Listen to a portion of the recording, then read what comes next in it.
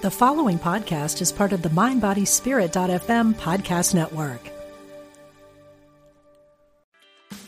Meditation doesn't have to be a solo practice. Meditation is more fun with friends. Looking for a way to drop in and hang out at the same time? Join us online at Omega Institute for a meditation party with self-proclaimed meditation nerds Dan Harris, host of the 10% Happier podcast, Sebene Selassie, and Jeff Warren. This 3-day retreat will stream live from Omega's Hudson Valley campus May 17th to 19th. Don't miss the party. Reserve your spot at eomega.org/party today.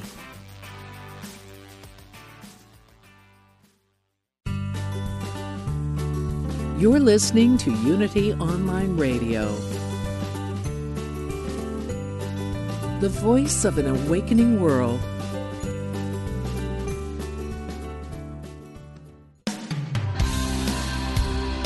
It's time for a different take on spirituality for the modern world. Welcome to Big Universe with Jim Lefter.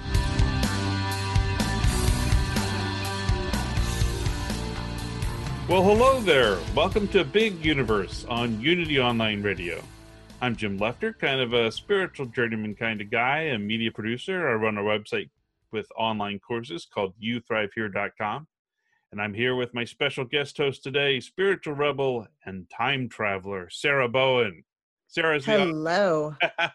Sarah is the author of Spiritual Rebel, a positively addictive guide to finding deeper perspective and higher purpose. How are you doing today, Sarah? I'm okay, Jim. I like that time traveler. My whole day has just changed. I'm not sure what I'm going to do or where I'm going to be for the next 24 hours. This is very exciting. Now, have you recently been in the past or in the future? I don't know.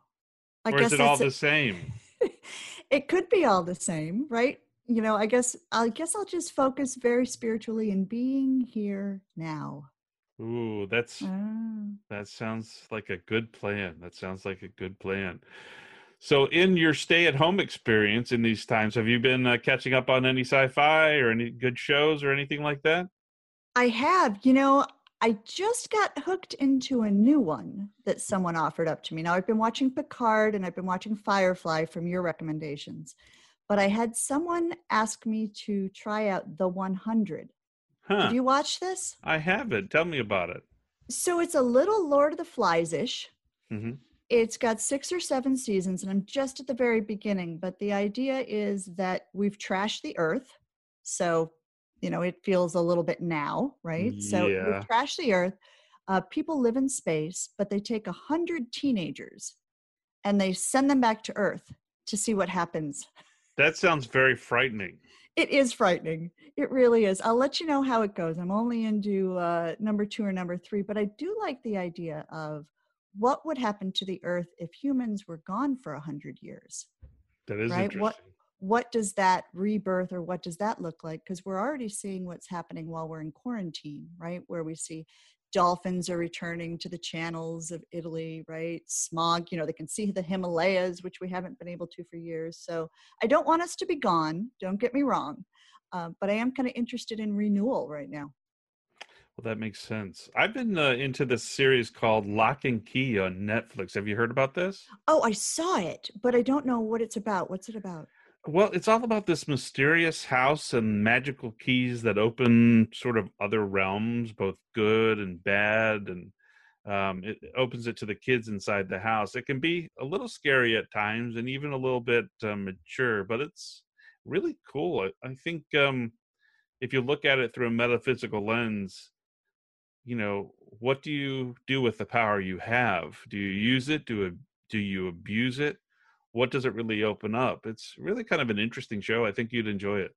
Oh, good. I'll put that on the list. On the list. On the list, yes. Behind all the books and the films and the video, it's, you know, we've got so much to consume right now. It's really interesting. Yes. Well, you know, we have James Redfield on the show a little bit later today, and I also caught up with his film version of the book, The Celestine Prophecy. It was quite interesting. I did too. Yeah, I checked it out, and I'm interested in reading more because it was just the first piece, and I know that he has more after that. So I feel as if I saw season 1 And maybe in our interview, we'll hear about season 2, 3, and 4. That sounds good. All right. Are you ready for our dueling inspirational quotes? I am. So far, you haven't sent your social media people after me in terms of who, is more inspirational, you or me, in terms of our quotes. So I'm a little frightened by that, but we'll see what happens. That's okay. And that tunes right into my quote, because I've been thinking about friendship and how the search for knowledge and insight isn't always solitary, and it isn't always in these big communities or our sanghas or our churches or whatever spiritual community we're in, but sometimes it's just friends. And so, us hooking up by, doing an interview and then starting to get to know each other, and you becoming one of the people in my friendship circle. So I picked a quote based on that. And here it is. A person without a soul friend is like a body without a head. That frightens me just a little bit. I thought it might. It's spiritual and creepy at the same time. Who said that? Saint Bridget of Kildare. So, Wow. You got to go back to 451, 452 CE for that. But I like the idea of, you've become my soul friend, and, that way I'm like a body. I'm not like a person who has a body without a head, right? You keep my head on for me, Jim. Well, I'm happy to do that. And I use gaffer tape and glue at times, but I'm happy to do it. Excellent. Whatever it takes. Well, here's mine. God wants us all to manifest his life, his radiant flowing health, his joy, in fact, all that he is. The Creator is now breathing his purifying, vitalizing, cleansing breath of life into each cell and fiber of your body, filling you with strength that is a barrier to any and every appearance of negativeness. Oh, I like that. Who is that? That's Myrtle Fillmore from... Is it? Yeah, from our collection, How to Let God Help You. One of, obviously, Myrtle is one of the founders of Unity. Yeah, and I almost did a Myrtle quote this morning, so that would have been really interesting to have dueling Myrtle without knowing it. Dueling Myrtle. Oh my gosh. I like that, though. I like that strength of the body there. Perhaps if I followed that quote more, my head would stay on my body. That knocked your head off, huh? There I you guess. go. Well, I just thought that was good for these health conscious times. And, I also, I know that Myrtle is not talking about some sort of external God in the sky, but rather spirit as principle in that. I always feel like I need to point that out to, new listeners or whatever. Yeah, I think it's interesting. That word is loaded for some of us, right? And Right. how we're able to expand its definition in whatever way fits how we experience spirit. Very true. Very true. Very true. All right. I think it's time. All right, let's do it. Let's jump into the episode.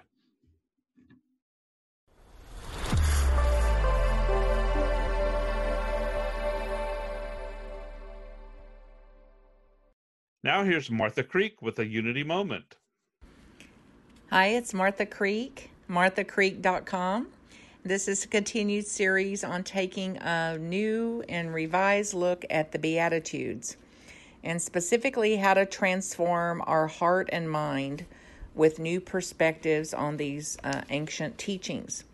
Today's is the fourth Beatitude, which is, "Blessed are those who hunger and thirst for righteousness."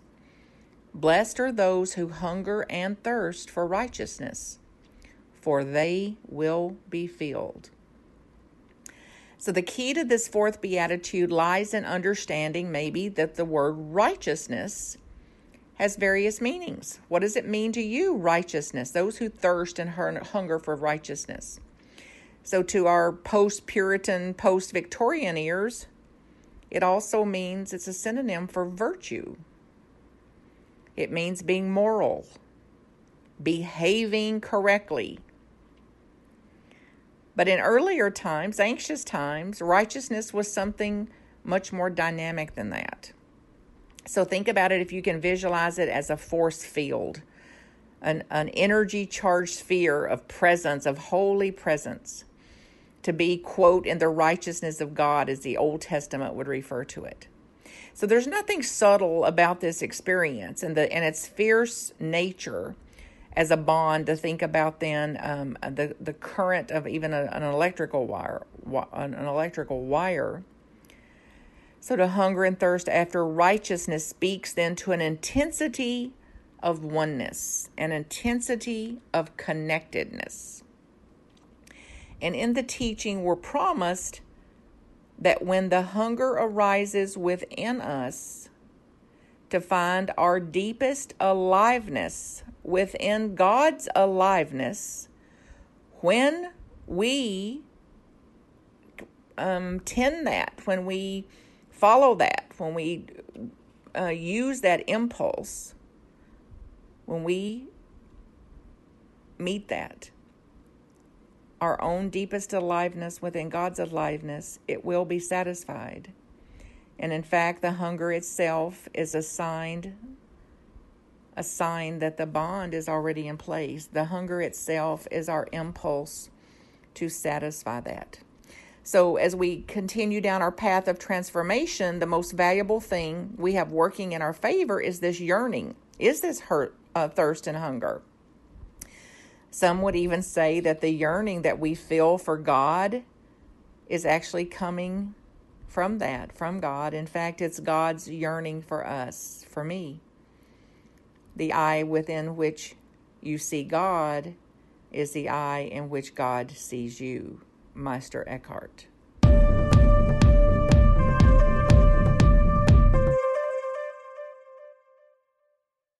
Singer-songwriter Faith Rivera joins us with a special segment.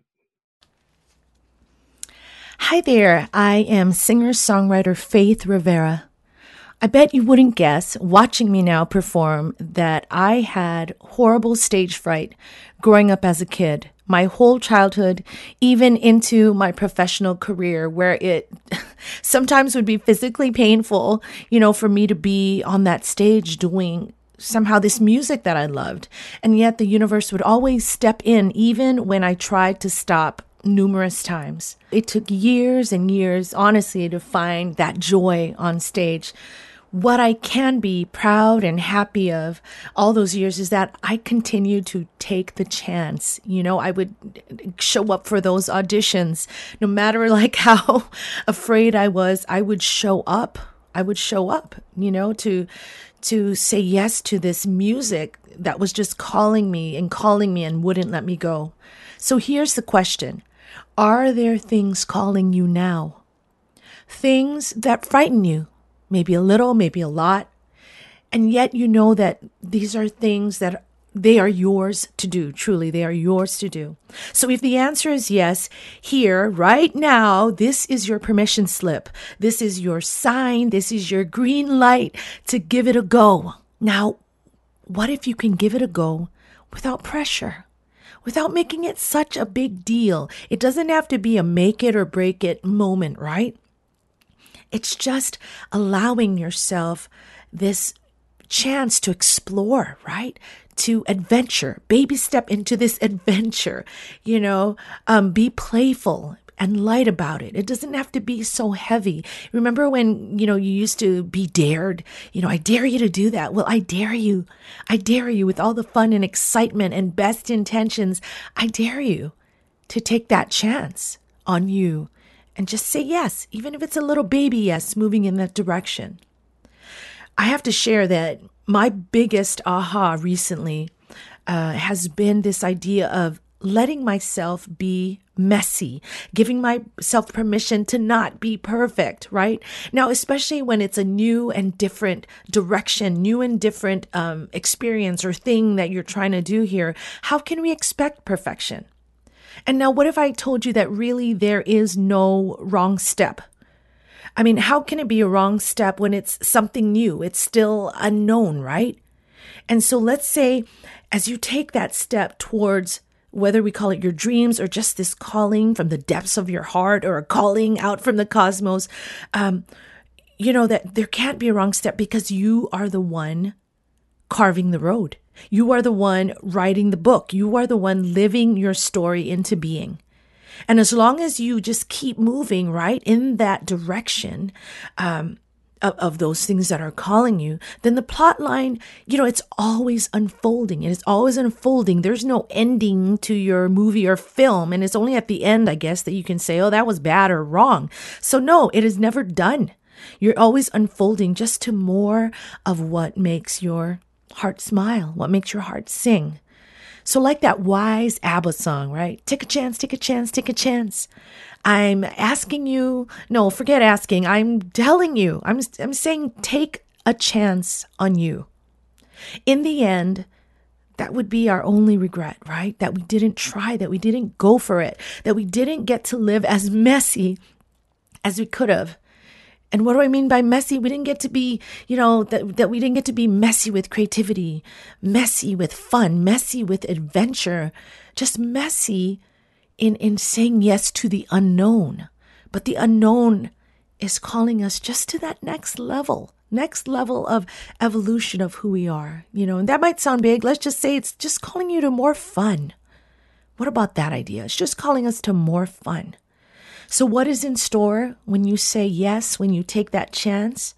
I'm going to say ahas for sure, a fun and a fulfillment that is deeper than we know now, right? Because it's on a road that we don't know. So it's going to be more than we know now. There's going to be more authentic joy. There's going to be new connections for sure, new connections with people and places and practices because you're opening yourself up. Certainly new riches on all levels, and a new you. And like I said, not a new you that has a final or finite, ending, but a new you that just keeps evolving because that call keeps evolving. And so, yeah, that's what I'm going to leave you with. Take a chance. Take a chance on you. You're worth it.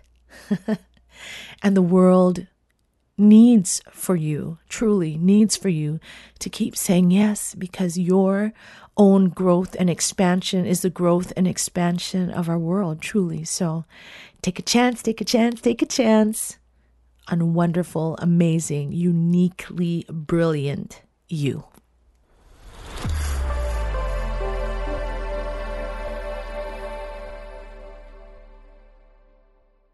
And now it's time for our interview. James Redfield was 43 when he published The Celestine Prophecy. He's been keenly interested in human spirituality all of his life. As a young man, he studied Eastern philosophies, including Taoism and Zen, while majoring in sociology at Auburn University. He later received a master's degree in counseling and spent more than 15 years as a therapist to abused adolescents. During this time, he was drawn into the human potential movement and turned to it for theories about intuitions and psychic phenomenon that would help his troubled clients. In 1989, he quit his job as a therapist to write full-time, synthesizing his interest in interactive psychology, Eastern and Western philosophies, science, futurism, ecology, and history. Using an adventure parable approach, the Celestine Prophecy created a model for spiritual perception and actualization that resonated with millions of people and focused on the mysterious coincidences that occur in each of our lives. James, it's so great to have you on the show. Yeah, thank you. Nice to be with you. So your first book, The Celestine Prophecy, really obviously hit a chord in society, and you helped open some people up to new ideas about spirituality, which is awesome. It's 2020. You're back on tour now. What's going on? What made you decide to go ahead and on tour again? Well, I'm writing another book. There's 4 existing in the Celestine Prophecy series. So I'm writing away on a new book that will come out in sometime next year. Awesome. And, I get a call from the publisher, and she says, what are you doing with the Celestine Prophecy? Which is, as you said, the first book in the series. And I said, well, not anything in particular. And she says, well, it's flying off the shelves again. And I said, we looked into it, try to figure out what's going on. Well, people are obviously giving it away, reading it, giving it away, passing along, that sort of thing from the chatter on the internet. And it's chiefly, I think, the recipients chiefly are millennials. Interesting. It is, and so the millennial generation is, of course, very large. The millennials and their older children, who call themselves the Z generation. Actually, they don't call themselves. We call them the Yes. Z generation. Yes. They will surely come up with a better name for themselves, but they're a unique group too. But the millennials and their children are by far actually the dominant population on the planet. Mm-hmm. So for millennials to now be tuning in, it made me look back at really what was going on in the last year, and what I concluded was that they it was pretty obvious once I started looking at it. They're reaching the age where every generation does, where they are en masse are kind of going from 36 or 7, 38, looking at 40 coming, flying toward them. Right. As it does. So anybody that's older than that knows the feeling you get at that age, which is, okay, I've done a relationship thing, I've done done the child thing, probably. I've realized you have to make a living in the world, but what do I really want to do? Yeah, there's got to be something more. Yeah, there's got to be something more than the kind of work and kind of secular chores that we have. And of course, what's happening, as every generation does, is they start to ask the larger questions like that. And something else is going on in the world that I realized, and that is that there are more people meditating across all generations than ever before in the world. Interesting. I didn't really put that together. Yeah, that's happening. So what that really means is that people are seeking a kind of not just purpose for their lives, but a kind of understanding of what spiritual consciousness might be.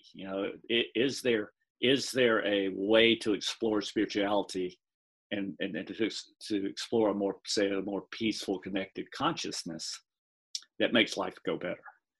And so I'm running around now talking about how it's really a new time in the world, because along with these other two generations, we have baby boomers, many of them retiring, many of them suddenly with more time on their hands than they ever had, thinking, well, what do I want to do with my time? The world's a mess. What can I do to make a difference? They think legacy in a way. What am I going to leave for my children? Right. So, all this together, I believe, is what's going on. It's not just the Celestine Prophecy in terms of spiritually oriented books or philosophical books. It's a lot of the older books that came through in the 90s and 10s and later are being passed around more. So it really got me out. What we did was we released a new edition of the Celestine Prophecy, and with it, I added an afterword, a fairly lengthy afterword, about what the larger context and how more and more people are seeking this spiritual connection that has never fully been defined by any one religion. It's a experience. It's not a set of directives or beliefs or anything else. All that's mental. But the founders and the adepts of every religion talk about that connection we make that's experiential, that gives us a centeredness, a clarity about life, a peace that surpasses all understanding. So it's it was fun for me to get out and start talking again about the benefits of spiritual consciousness, what you get from it, not just what you not just some kind of context for whether you are going to be okay in the afterlife, but what do you get from it now?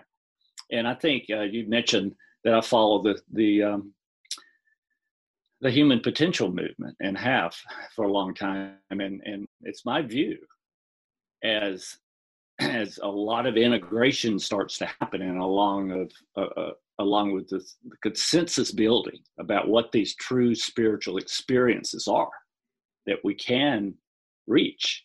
You can believe whatever you want to believe, but the payoff is the experience itself. So I think that after 100 years, started with Carl Jung, protege of Freud, the first one who really pointed to a larger spiritual consciousness as a part of our psyche, and that had to be was key to any sort of coming to peace with the world, or coming to peace with your upbringing and all the traumatic things that's happened. I mean, we all knew at the same time as therapists that if you've got things holding you back and painful memories and emotional eruptions that come out suddenly, we all have these things.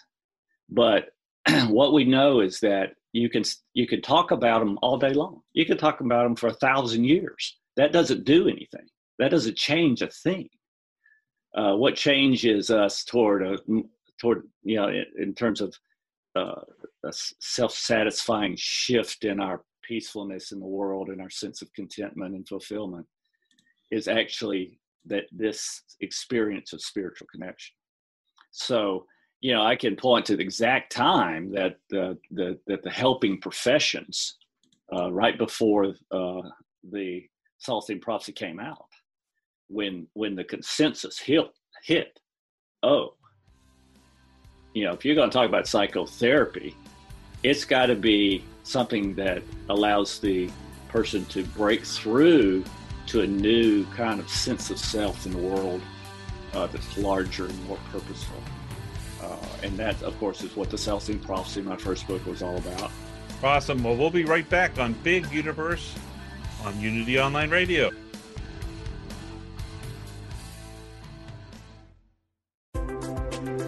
All are welcome.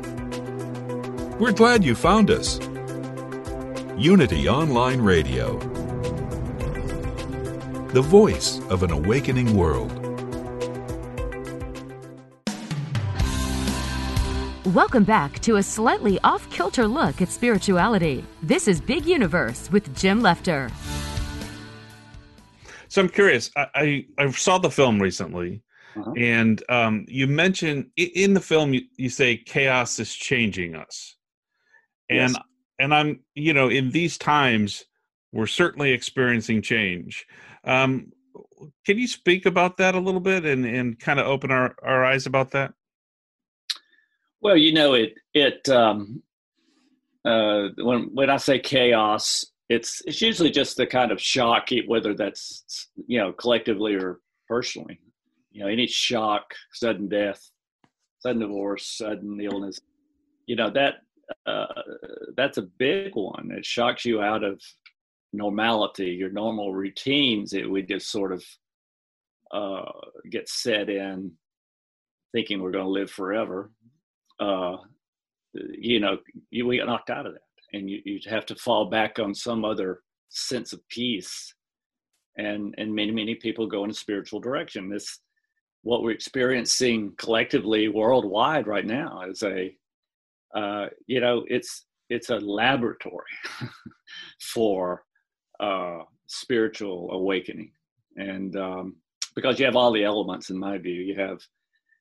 You have a shock to the economic system, and suddenly huge millions and millions of people around the world find themselves with no income when they thought their income was fairly set, and they're going to be fine the rest of their years.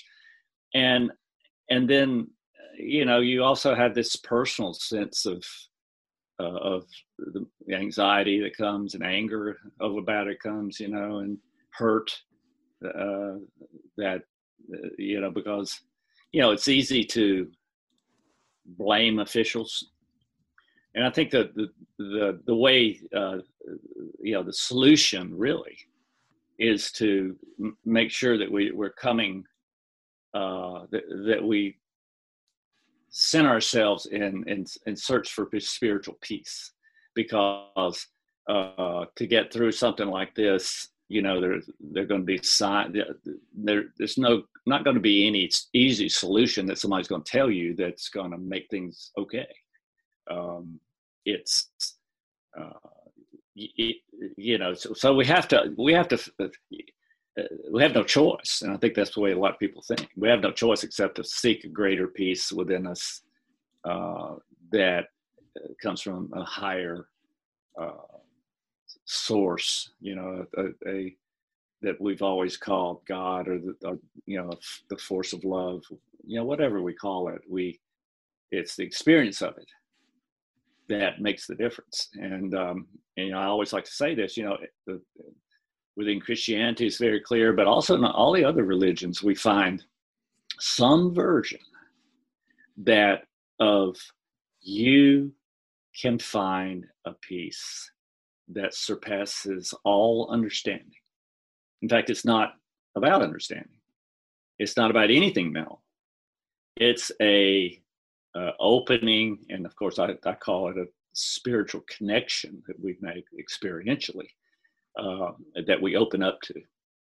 And the ideals of that are also very well mentioned across the mystical searchers of history, and that is that it entails an opening of the heart. Now, and what that means, and that's a metaphor in itself for a love state that becomes an emotional base that is sustaining, right? Right. So that's experience. Mm-hmm. And I argue, the people that are operating out there and doing lectures and human potential trainings and all that kind of stuff, I argue with them a lot, because they think, well, if you mention love, James, that feels like it's mushy and weak and not powerful enough to get the self started, along the lines of wholeness, whatever they might say. Quantum physics, they say a lot of things like the science of self-empowerment. Mm-hmm. And if you just think about that for a while, as opposed to spiritual consciousness, and you find that there couldn't be a greater distance between the two.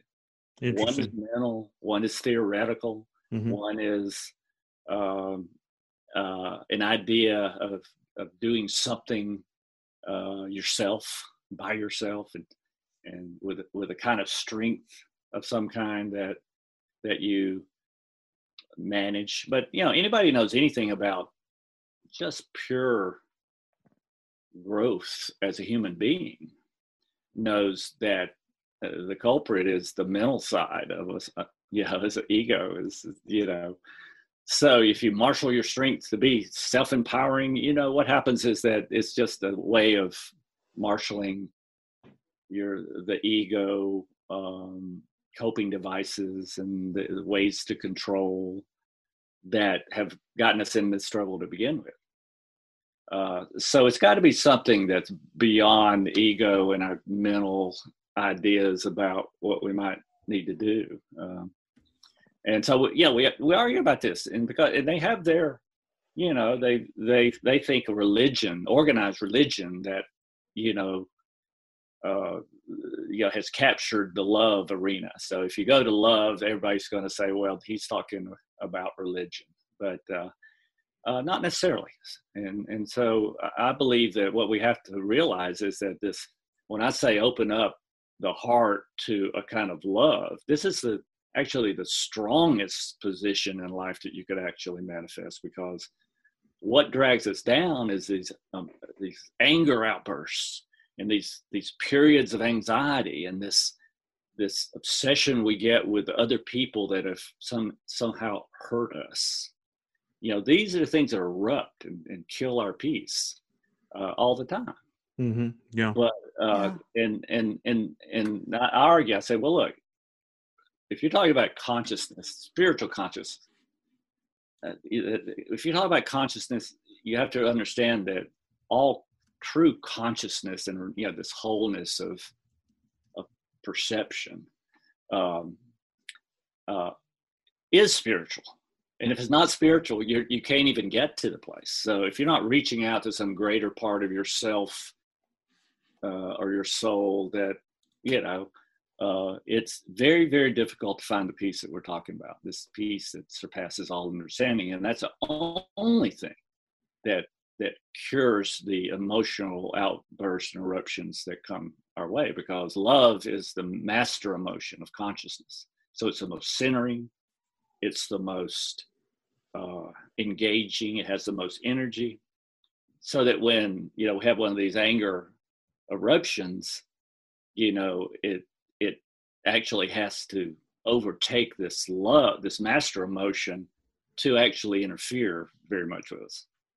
So it's very practical. I really advocate a particular meditation or contemplation, you could call it, but you can do it with your eyes open walking. Okay. But it's centers on healing the heart, and which means opening the heart to our true emotions in health and vibrancy, and that is love. Wonderful. And that Wonderful. seems to segue so well into one of the things that we had been reading, which were the insights that come through your books. Can you talk a little bit about the relationship between love and these spiritual insights? Yes. The wholeness, this experience of centering into our whole experience of where we're centered on our path. We've healed our heart. All that, in my view, takes a few steps before we integrate all that. Because ideally, it's supposed to work like this. We have questions. We're in the world on a journey, and at any one time, we have a question. Like if we have a problem, the question is, how do we fix the problem? If we are on a journey of, say, a career journey of some kind, or just a path that feels like mission, which is the ultimate, we have to be guided along that path. And the way you do it, if you have a question, then you have to open up to your intuitive intelligence, which is what the love opening does.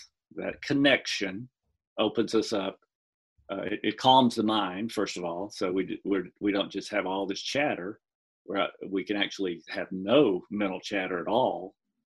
We have our list we want to get down, and that's great, but that doesn't have to be. It has to be a chatter. What happens is that we can find this intuitive intelligence, and which is one of the insights, but the whole picture is integrating all these insights, right? I like to start with that, because we have to be centered, so that and actually hear an intuitive urge or guidance. Intuitions are almost always to do something. Sometimes it's to not do something. Yeah. Right. And hopefully we listen to those. Right. But it's it's always the urge to do something. You call an old friend, or you an old friend pops into your mind. That's what I'm trying to say. All of a sudden, what do you do with that? You say, "Oh, that was interesting." That the friend, or do you take an action? And the action is get in contact with that old friend, right? Because the key to intuition is that you have to ask yourself, why did I think that now? Because if you don't, then you rationalize and say, well, I'm trying to get this list done, and I don't, that I can't do that right now, or whatever. But the key is to act on intuitive urges and hunches, even if you don't fully see how they relate to a question you might have or a solution you need. But if you act, it's about not just accepting the intuition; it's acting on the intuition. That's right. It's something to do always. Sometimes it's a vision, right? That you have a little daydream, a vision to do something. And especially an old friend pops into your head, right? And I've asked this question that I'm about to ask right now in 5 continents, in different alphabets, in different cultures completely. And when I ask, when you think of an old friend and you call them up immediately, what do they say to you? I was just thinking about you. That's right. And it does. It never fails. So people do it all over the world and every culture, right? They call that old friend, and that's what the friend says. And what happens in that conversation? Something is traded. It's always a synchronicity, a mysterious coincidence, right? So that's the flow. When I talk about the 12 insights in my books, the insights are all experiences of how the world really works and understandings of how the world really works, right? So if we go through them, and ultimately what I'm saying is that you have to integrate all 12. So you're not thinking about, well, is that the 11th insight I'm supposed to do here? That's not how it works, right? Right. And these aren't sequential, or are they? Because I know often we have lists, right, where you've got to do one before you get to the next. Can you talk about yours? Okay. Well, I'm going to do it right now, because remember, what I realize is when you start to open up spiritual consciousness, one of the measures is how much inspiration energy that you feel, right? Because always, if you open up to this consciousness, it gives you this peace, and suddenly you kind of understand the excitement to be in the world, with this understanding, this connection.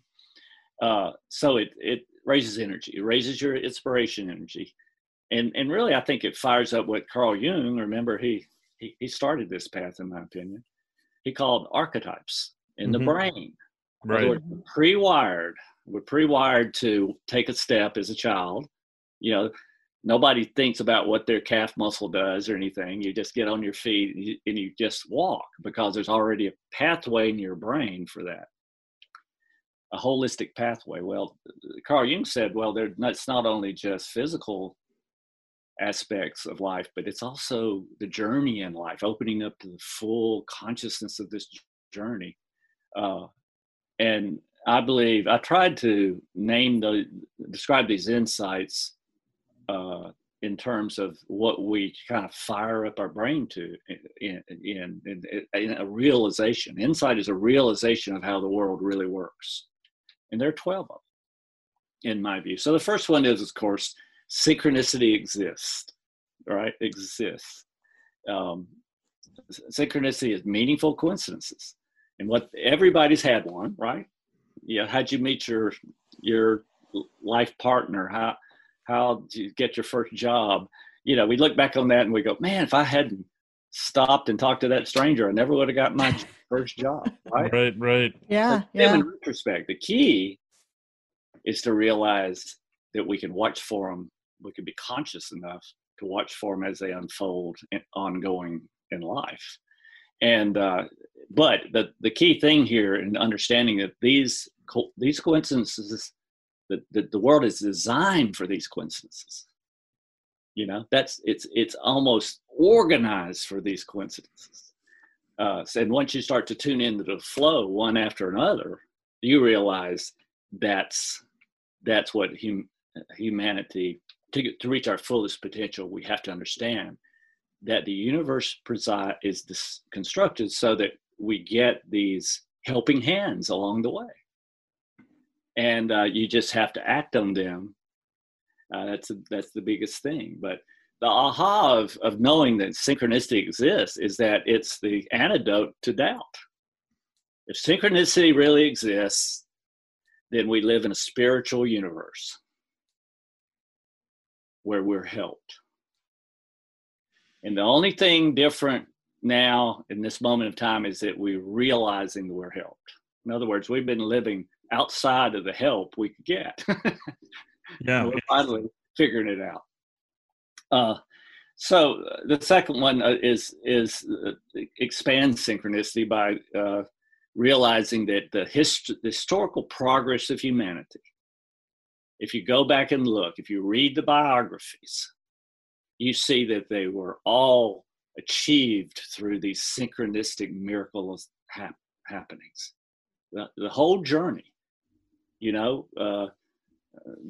moving from wandering to collective tribes, moving into sweeps of empire, and then moving to nation states, where suddenly somebody at great peril invented the idea of democracy. If that's not a progressive step, what was, right?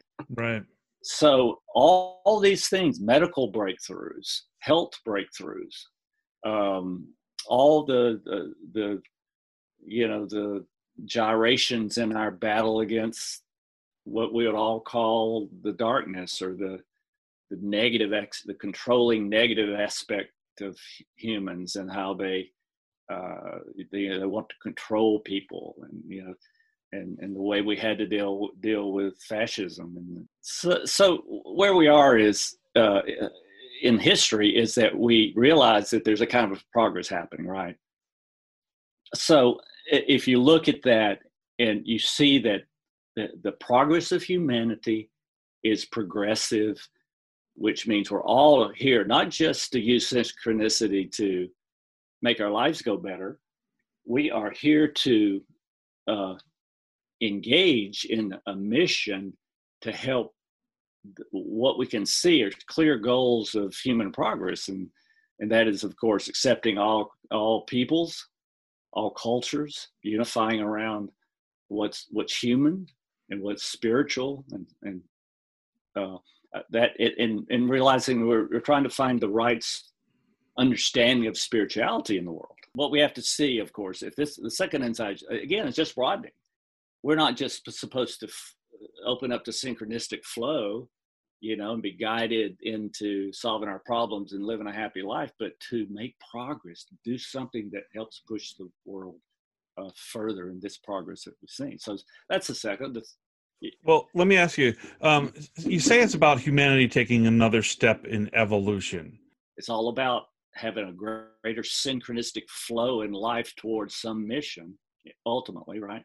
Right. And there's things we have to know about how the world's designed. It's not just designed to have synchronicity. It's designed to be lucky, cared for. Interesting. So what that means is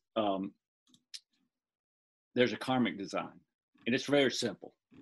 If you're a giver, if you're trying to give somebody a synchronicity, checking in with your intuition, and always looking out for the best interests of people the best you can, you're a giver. And what do givers do in this karmic design? They draw into their lives more givers. In other words, you have more people coming, showing up just in time to tell you the exact thing you needed to hear to have a great synchronistic breakthrough in your life.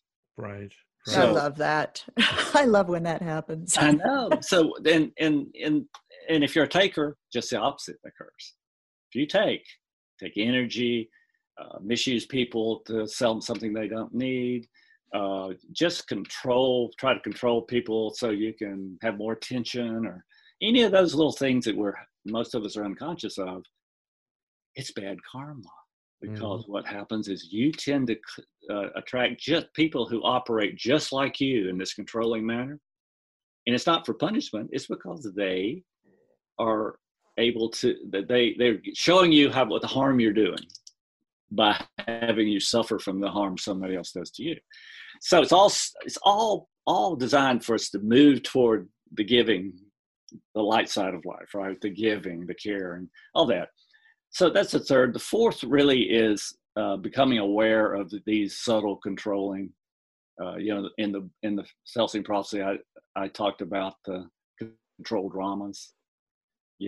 We all control unconsciously, and we have to just work through that. The interaction psychologists have done all the work. You remember the book, The Games People Play?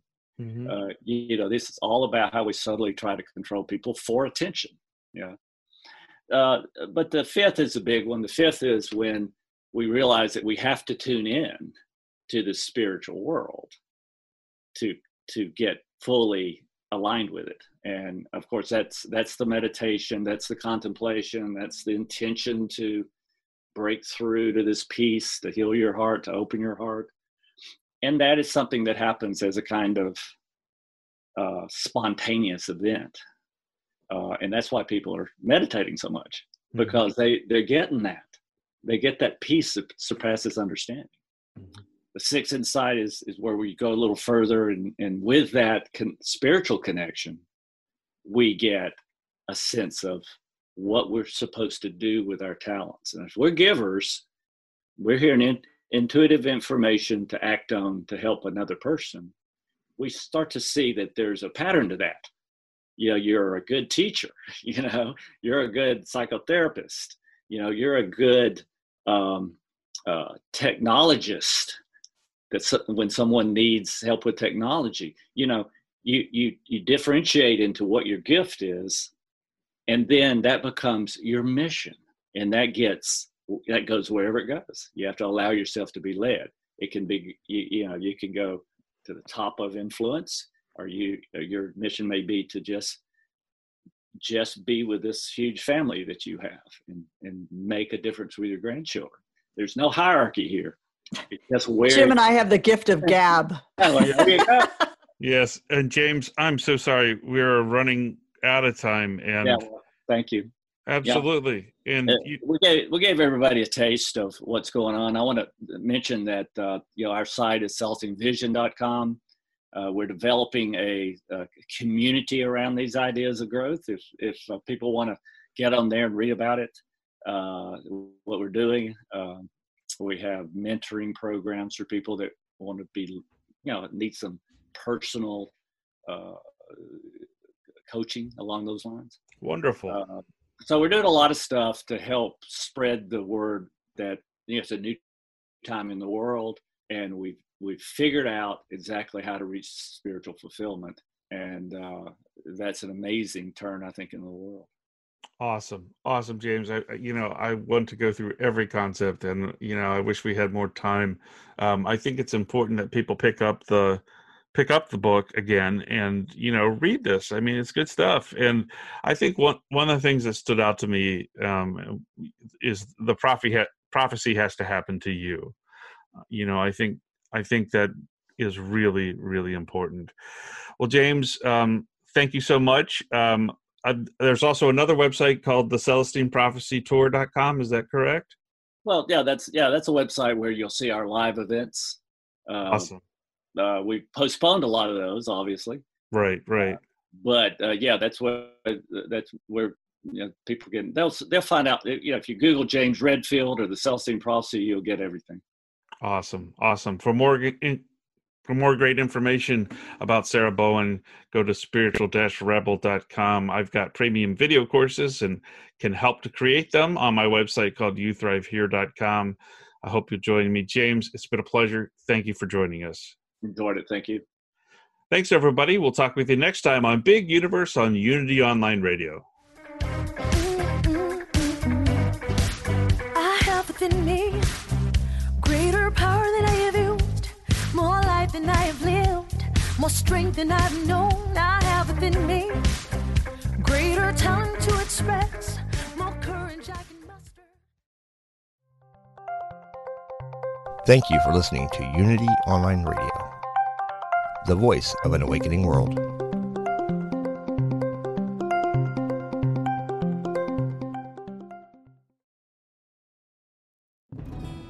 Hello, I'm Dr. Stephen Farber, and I am an author, teacher, psychotherapist, and shamanic practitioner. On my podcast, Healing for Your Soul, I welcome some amazing guests and introduce you to some healing techniques like earth magic, working with nature and animals, and really getting to the heart of what is keeping you stuck. I want to help you deepen your spirituality and let go of blocks that are holding you back. Let me help you in this journey called life. Part of the mindbodyspirit.fm podcast network. Subscribe and follow wherever you get your podcasts so you don't miss an episode.